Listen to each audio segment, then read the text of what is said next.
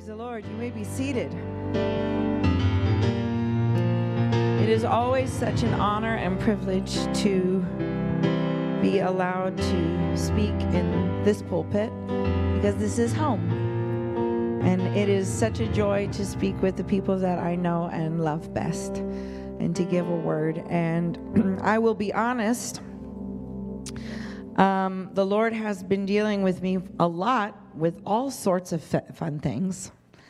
And you can say, oh, well, Sister Caitlin, that's just because you've got pregnancy hormones and because your husband is away. You know, that's fair. That's fair. And it's also your crazy time of year, also fair. I've got nothing for you other than that. Except that I have found that in the midst of my circumstance, what's so wonderful about the Lord is He never lets your circumstance go just for granted. He never says, oh, well, isn't that a perfect storm of events? And He just leaves it as is. He's always got something sweet. He's always got a lesson to be learned, a little nugget of gold in the midst of the storm, honey in the rock, if you will, something sweet. And I have to say, He's been giving me a whole lot of sweet. Amen. And that encourages me a lot. And I'll be even more honest with you. Pastor's sermon last week, I don't know about y'all, but it nailed me to the floor. Because he told me afterwards, he was like, I was so excited reading it. I was so encouraged that Jesus was the sacrifice for all those sacrifices. And, you know, I was studying and getting my praise on. And he said, and it was quiet. And I told him, I said, well, Pastor, I just got to be honest with you. I'm so glad you were so encouraged and so blessed. But all I could think of is I feel like that animal on the altar on the gambrel about to be slaughtered, skinned, and burnt alive. And so even in the midst of all of that, it's just been so timely and so on point and so like the Lord to give us such a good word. And the word we heard this morning about getting into His word and loving it and cherishing it, it's just, this is what the Lord does. So I am hoping and praying that He has continued that vein on with what He has given me to give to you tonight. And we know, we can go ahead, Sister Tracy, you got the power. We are growing apostolic legacy, which means, of course, that we're not ending here, but we're taking what we have and we're moving it on into the next stage, the next step. And that's one of the things that I love about the Word of God is that you can read the same chapter, the same book, the same verses hundreds and hundreds of times and get something new and fresh every single time you read it. There is no stale bread when it comes to God. And so you say, well, I've heard this story before. I've heard this lesson. Just listen. He'll show you something new. And so I'd like us to consider this thought. There's just one thing that I know. Now, when I first think of that phrase, my psych brain says, well, I actually know a lot of things. But the truth of the matter is there's only one thing that really matters. I can know a lot of extra fluff, but there's only one thing that really matters most. And we can see that in the story found in the book of John, chapter 9. And you really should read this whole chapter. It's like 41 verses. We're not going to read 41 verses with it. But you really should because it's so powerful. Because if you look even at the preceding chapter, Jesus has just been in the synagogue and He's been talking to people and telling the rulers, look, I am, before Abraham was, I am. And they were so mad, they were ready to stone Him and throw Him off a cliff. And He just kind of moved through the crowd. And then chapter 9 opens up and says, and as Jesus passed by, He saw a man which was blind from his birth. So right there, Jesus was on His escape route. He was sneaking out through the crowds where they just didn't even see Him. And He saw this man who was blind from birth. And His disciples asked, you know, quite frankly, I think a rather rude question. Because He said, Master, who did sin, this man or his parents, that he was born blind? Now, I read that as a school psychologist, and that says to me, what is your underlying trauma? Are you the source of your issues, or was there past childhood trauma? Do you have generational problems going on? Tell me about your mama, your daddy, your grandma, your grandpa. And you know what's amazing about the Lord is that very rude question of whose fault is it that you have a problem that they apparently didn't have any issue bringing up in front of the man. Have you ever felt like somebody's talking about you, not behind your back, but right to your face? But not like to you. They're talking about you, and you're like, hello, I am right here. Right? He said, look, neither hath this man sinned nor his parents. Well, now, wait a minute. As Jews, that was kind of the thing. Bad things happen when you do bad things. God said, but that the works of God should be made manifest in him. Now, I'll be real. There are some issues and problems that we all deal with that, you know who the root source of it is? My own self and my own flesh. I did things I had no business doing. Thoughts I had no business thinking. Went places I had no business going. And you know what? The Lord said, I love you enough. I'm going to let you deal with the consequences of it. I'll help you with it. But it was your flesh, your flesh, right? Then there are those things that we've been done to. Somebody else caused a hurt, a trauma, a grief, right? An injury of some variety, whether it's mental, emotional, physical, spiritual. But then now notice this. He said there's almost this third category. He said, where I'm allowing something to happen to you so that you can display the works of God in your life. Whoa. That's pretty mind-blowing, especially because I'm sure that young man, because he was begging, and we know that from later verses, I'm sure there were a lot of times that he thought and his parents thought throughout his life, where did we go wrong? Whose fault is this? Who's to blame? What great sin that my son would be born blind? I'm sure there was lots of arguments. Well, it was you. If you'd have taken out the trash that first time I asked you to do it, and then I wouldn't have gotten mad and threw my sandal at you. Well, no, it was you. If you would have just held your tongue when your mother was saying something. Right? And I'm sure they went back and forth, and yet the Lord said, look, this is all about the Lord's response. This is what God is wanting. And now notice, Jesus almost does a little sidebar. Because he says, look, I answered your question. This has nothing to do with the parents or the son. It's about manifesting the works of God. But I must work the works of him that sent me while it is day. For the night cometh when no man can work. As long as I'm in the world, I am the light of the world. Jesus had this whole little sidebar conversation. He said, look, God has allowed this to happen to manifest his works, and I have to do what God's asked me to do. When he had thus spoken, he spat on the ground and made clay of the spittle and anointed the eyes of the blind man with the clay and said unto him, go wash in the pool of Siloam, which is by interpretation sent. Now notice this. He went his way, therefore, and washed and came seeing. So let's go to the next slide. Why is that important? Because we got to remember some things about this blind man. He was blind from birth. He was begging when Jesus passed by, and we know that because in the later verses that we're not going to read tonight, but trust me, they're there. You can read them if you want. But it says, wasn't this the blind man who was begging and has been blind from birth and has been begging there at that same spot? Yes, okay. Why was he blind? We don't know. It could be he sinned. It could be that his parents sinned, and God said, no, it's to show, watch me roll up my sleeves and do what I do. Now notice this. He found his way to that pool by himself. I don't know how far he was from that pool. I don't know if he had to feel his way, if he had somebody he grabbed and said, will you take me there? If he just felt along the houses and the walls and was listening for the running water. The Bible doesn't say, but he made his way there by himself.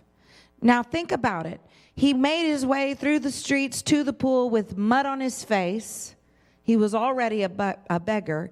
And not just mud, but spit mud. My great-grandma used to say there's clean dirt and dirty dirt. And spit mud from the city streets sounds a lot like dirty dirt to me. And yet you don't hear him gripe. You don't hear him complain. You don't hear him be like, dude, what'd you just put on my face? I'm going to be honest. That would be one of the questions that I would have asked. Especially because it seems like he knew what was happening around him.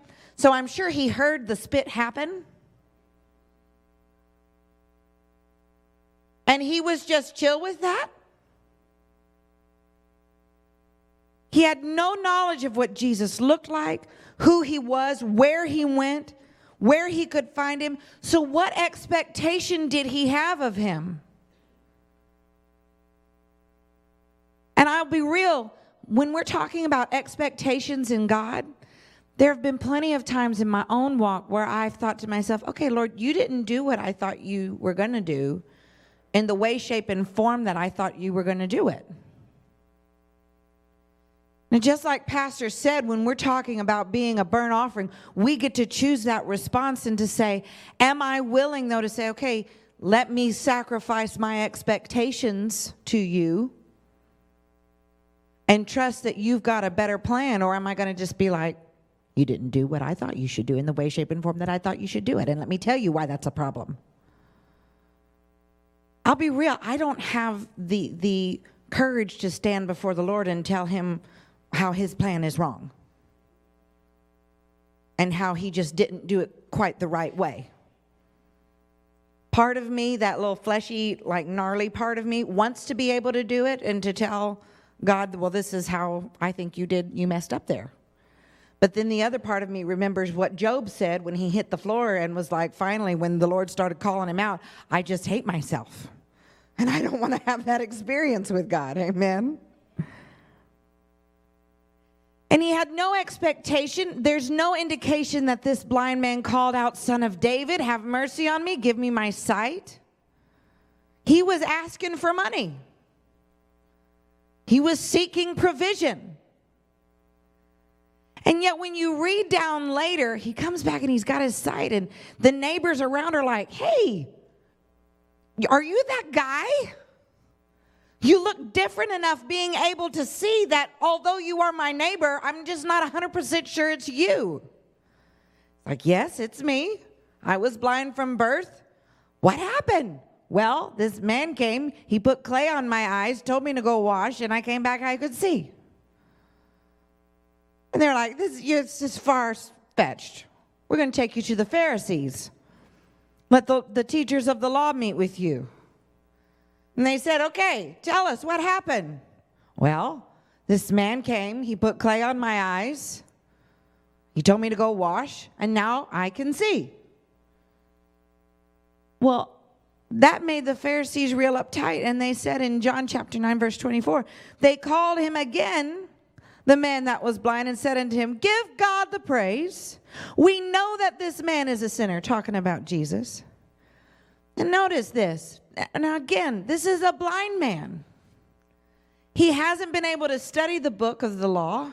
He hasn't been able to study the scripture. He might have been able to hear something that other people were talking about, but he's not any great student of the Lord. And he said, look, whether he be a sinner or no, I know not. One thing I know, that whereas I was blind, now I see. Then they asked him again. You feel like you've been asked the same question, you give the same answer all the time. What did he do to thee? What did he to thee? How opened he thine eyes? And he answered them, I have already told you. I have made this very clear, and you haven't heard a word I've said. Do you really want to hear it again? Are you going to be his disciples too? Why? He spoke really bold to those Pharisees. But something empowered him and enabled him because he had an experience. He had an opportunity to say, there's only one thing I know. I don't know about why he did it, how he did it, what the magic was in the mud, how it happened, but there's only one thing that I know or care about. I was blind, now I see. The withered twos and the Y4s and all of that, that's not important. I was blind and now I see. And as far as I'm concerned, that's enough for me to follow him as well. Then they reviled him. Go ahead, next slide. And said, thou art his disciple, but we are Moses' disciples. We know that God spake unto Moses, as for this fellow, we know not from whence he is. And the man answered and said to them, why? Herein is a marvelous thing, that ye know not from whence he is, and yet he hath opened my eyes. You say, why is this so important? Because when things come and they mock and they revile and they say, you say that you're a Christian and that you say this and that God's so awesome, but let me show you this and what's happening in the world right now and all that's going on. He said, you know what? It doesn't matter. You act like you don't know where he is, but I'm looking at my own change in my own life. And I can tell you what he's done for me is enough of a witness and is enough of a testimony to tell me exactly who he is, who I am to him, and what he is. Now we know that God heareth not sinners, but if any man be a worshiper of God and doeth his will, him he heareth. Since the world began, was it not heard that any man opened the eyes of one that was born blind? If this man were not of God, he could do nothing. How powerful. He didn't even know what Jesus looked like. There's no indication that he followed along with the crowds when he was feeding people and fish and loaves of bread. But this blind man who had no experience, no anything beyond this one interaction, had more insight and more vision of who God was and his intent than those people who had studied the law for years. They answered and said unto him, thou wast altogether born in sins, and dost thou teach us? I know your past. I know your issues, and now you're going to quote scripture to me and tell me that the Lord is good and all of these things? They cast him out. And now notice this. It's not often that you see Jesus seeking out those that he's healed. But here we go. Jesus heard that they had cast him out. And when he, if you read it in the Amplified, it's a capital H. When he had found him, he said unto him, dost thou believe on the Son of God? And he answered, who is he, Lord, that I might believe on him? And Jesus said unto him, thou hast both seen him, and it is he that talketh with thee. And he said, Lord, I believed, and he worshiped him. Why is this a big deal? Go ahead. Because who gets to choose my response to God but me?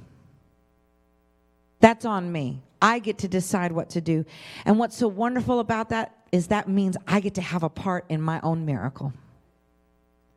That blind man did what he knew to do. He was told, get up and go wash. He said, okay, I'm going to get up and go wash. Well, but why did Jesus have to use spit mud? I don't know. He didn't tell me why he was going to use spit mud. I had no expectation of what the spit mud was for. But when he gave me direction, I got up and I did it. The Bible doesn't say that Jesus told a disciple, now you go escort him down to the water and let him wash. He doesn't say that Jesus led him down to the water to wash. The Lord said, I want you to do some things on your own to be a part of your own miracle. Now that man could have very easily said, you just put mud on my face. I don't want to go anywhere. I want to get this mud off right now. And guess what would have happened? He'd have missed out on his miracle. if he hadn't been willing to receive the spit bath, and not in the way that we would use it, but if he hadn't been able to receive that mud on his face, had not been willing to take all of that in and then to stumble his way down to that pool, if he had not been willing to do his part, his miracle would have stopped right there. And now notice this next point. God goes beyond my expectations. There's no indication that that man was looking for a healing. But isn't that just like the Lord? He says, you were looking for something else, what you wanted, and I'm here to deliver what you need. You say, well, I think I know what I need. No, you know what you want. You know what you want, but not what you need. And I'll tell you what, going through this back and forth with David, going back to Australia and here and all of those wonderful things, which are not wonderful at all, I can tell you beyond a shadow of a doubt what I wanted was those papers to come in October. But looking back, I can tell you what we needed was that time. Why? Because the Lord has invested things in me. He's invested things in him that both of us need to be able to go forward. You say, well, Sister Caitlin, couldn't the Lord have done that without? Absolutely. The Lord can do what he wants any way, shape, and form that he wants. And yet, he delivers not only what I want, but most importantly, what I need. And so why is this so important? Because when we go about our day to day and we're confronted with, man, I just don't know, I'm faced with this set of circumstance and what happens, and it looks really bad right now. It's cancer, or it's a lost job, or it's a this, that, and the other. Romans 8:28 says, we know that all things work together for good, for them that love God and are called according to his purpose. Well, but what about this one thing? I feel like this is a really good opportunity. It's a great job, or it's this, it's that, it's the other, and I just feel like the Lord just keeps shutting doors in my face. Well, one thing I know, the Lord God is a sun and a shield. He will give grace and glory, and no good thing will he withhold from them that walk uprightly. You say, well, but I've got all of these needs, and I'm struggling financially, or I'm struggling with this, that. But my God shall supply all your need according to his riches in glory by Christ Jesus. What about those times where I've sinned and I've fallen short of the glory and I've failed? The Lord is gracious and full of compassion, slow to anger, and of great mercy. And why is that so important? Because 1 John, it says, and we have known and believed the love that God hath to us. God is love. And he that dwelleth in love dwelleth in God, and God in him. Herein is our love made perfect, that we may have boldness in the day of judgment. But I'm so afraid, what if I mess up and I go to hell, and what happens? Let me tell you, the Lord loves us. It's not his will that any should suffer and perish. He said, because as he is, so are we in this world. There is no fear in love, but perfect love casts out fear. I tell you, you read the news and you see the headlines, and there's nothing that is edifying and encouraging and uplifting about any of it. But he said, look here. Because fear hath torment, he that feareth is not made perfect in love. But we love him. Why? Because he first loved us. One thing I know, he loved me first. When I was in my worst state. When I didn't have any good sense to know him. When I had no realization of who he was, or that I was in such desperate need. He loved me first. I can't do enough to woo him. I can't sing enough. I can't work enough. I can't do enough good works to be like, hey, check out my profile. I'm only able to come to him because he loved me first. You say, well, I just don't feel like God loves me. I'm going through this, that, and the other. One thing I know, he loved me first. Why is that important? Because in Hebrews it says, wherefore he is also able to save them to the uttermost that come unto God by him, seeing he ever liveth to make intercession for him. He said, look, I can save you. I can keep you no matter what you're facing. I'm able to grab a hold of you. And why is that important? Because I'm making intercession for you. We have an advocate, a high priest, and the 3 Hebrew boys got that so well when they were about to be thrown into the fire, and they said, O king, we don't know if our God will. We don't know if it's a part of his plan. We don't know if he's able to deliver us. That's what they're talking about. Not like, is he able, does he have power and authority? But we don't know if it's part of his will, part of his plan to deliver us. But if not, I hope you know we're not going to bow. We're not going to serve your idols. One thing I know. I don't know if he will, but I know he's able. I don't know how he's going to meet my expectation, but I know he's going to go beyond it. I don't know how those papers are going to come through, but I know they will. I don't know how cancer is going to be resolved, but I know he's the great physician. I don't know how he's going to take care of my job, but I know he's my provider. I don't know how he's going to open the door, but I know he is the way, the truth, and the light. I don't know how he's going to make a way, but I know he's the way maker. And you say, well, Sister Caitlin, you've said there's only supposed to be one thing that we know. And you've listed a whole lot of things that we know. And I'm getting ready to close here.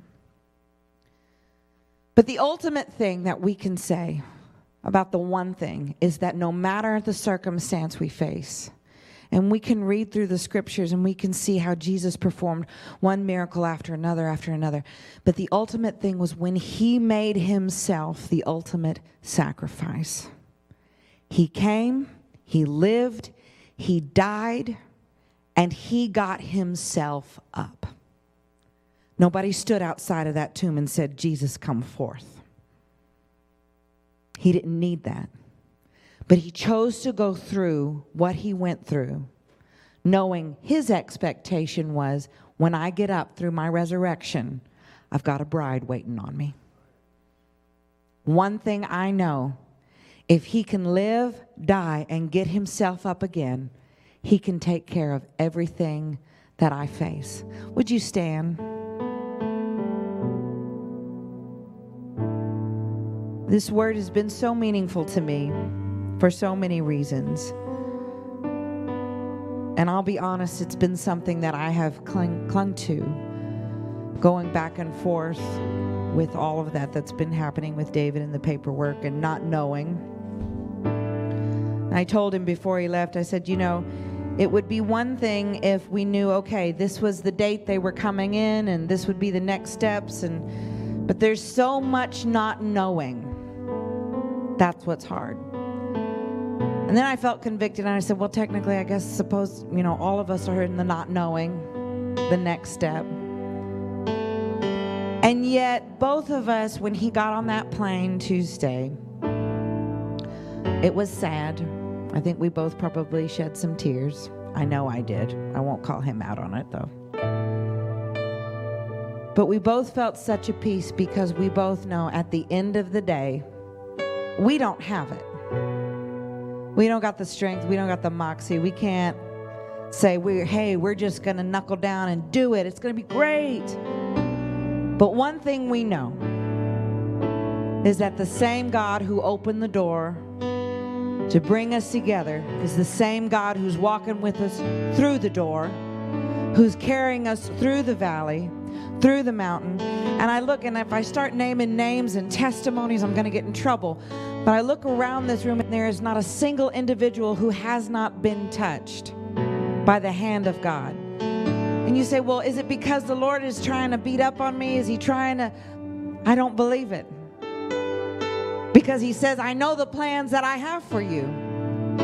Plans for your good, your prosperity, for you to have an expected end. You say, well, the lines of the story he's been writing with me, I haven't enjoyed. I get it. Even Jesus wept in the garden and said, please don't let me go through this. I understand it. I can empathize with it. He didn't meet the expectation that I had in my small envisioning. And yet, one thing I know is when he finally says, okay, now's the right time. This is the right door. This is the right path. Because I've never been disappointed in him. Not a single time that he's told me to wait, as much as I've hated the waiting. Not a single time that he's told me no, as much as I've hated the closed door. Not a single time that he said, go that way instead of this way, and I've been like, that does not look like a comfortable road. Not a single time have I ever looked back and said, you know, you really didn't know what you were doing there. Rather, one thing I know, every time I walk away with so many blessings and so much favor that if he were to ask me, will you lay down on this cross right now? I'll be honest with you. There was a time in my life I'd been like, oh yeah, sure. But now it's like, yeah, I'm willing to go through that crucifixion because I trust in the promise of the resurrection. So if you have a need here tonight, or you just want to say, Lord, let me be that burnt offering again. Let me sacrifice to you. Remind me of those things that I know in your word that I cherish. Show me again. We're going to open this altar.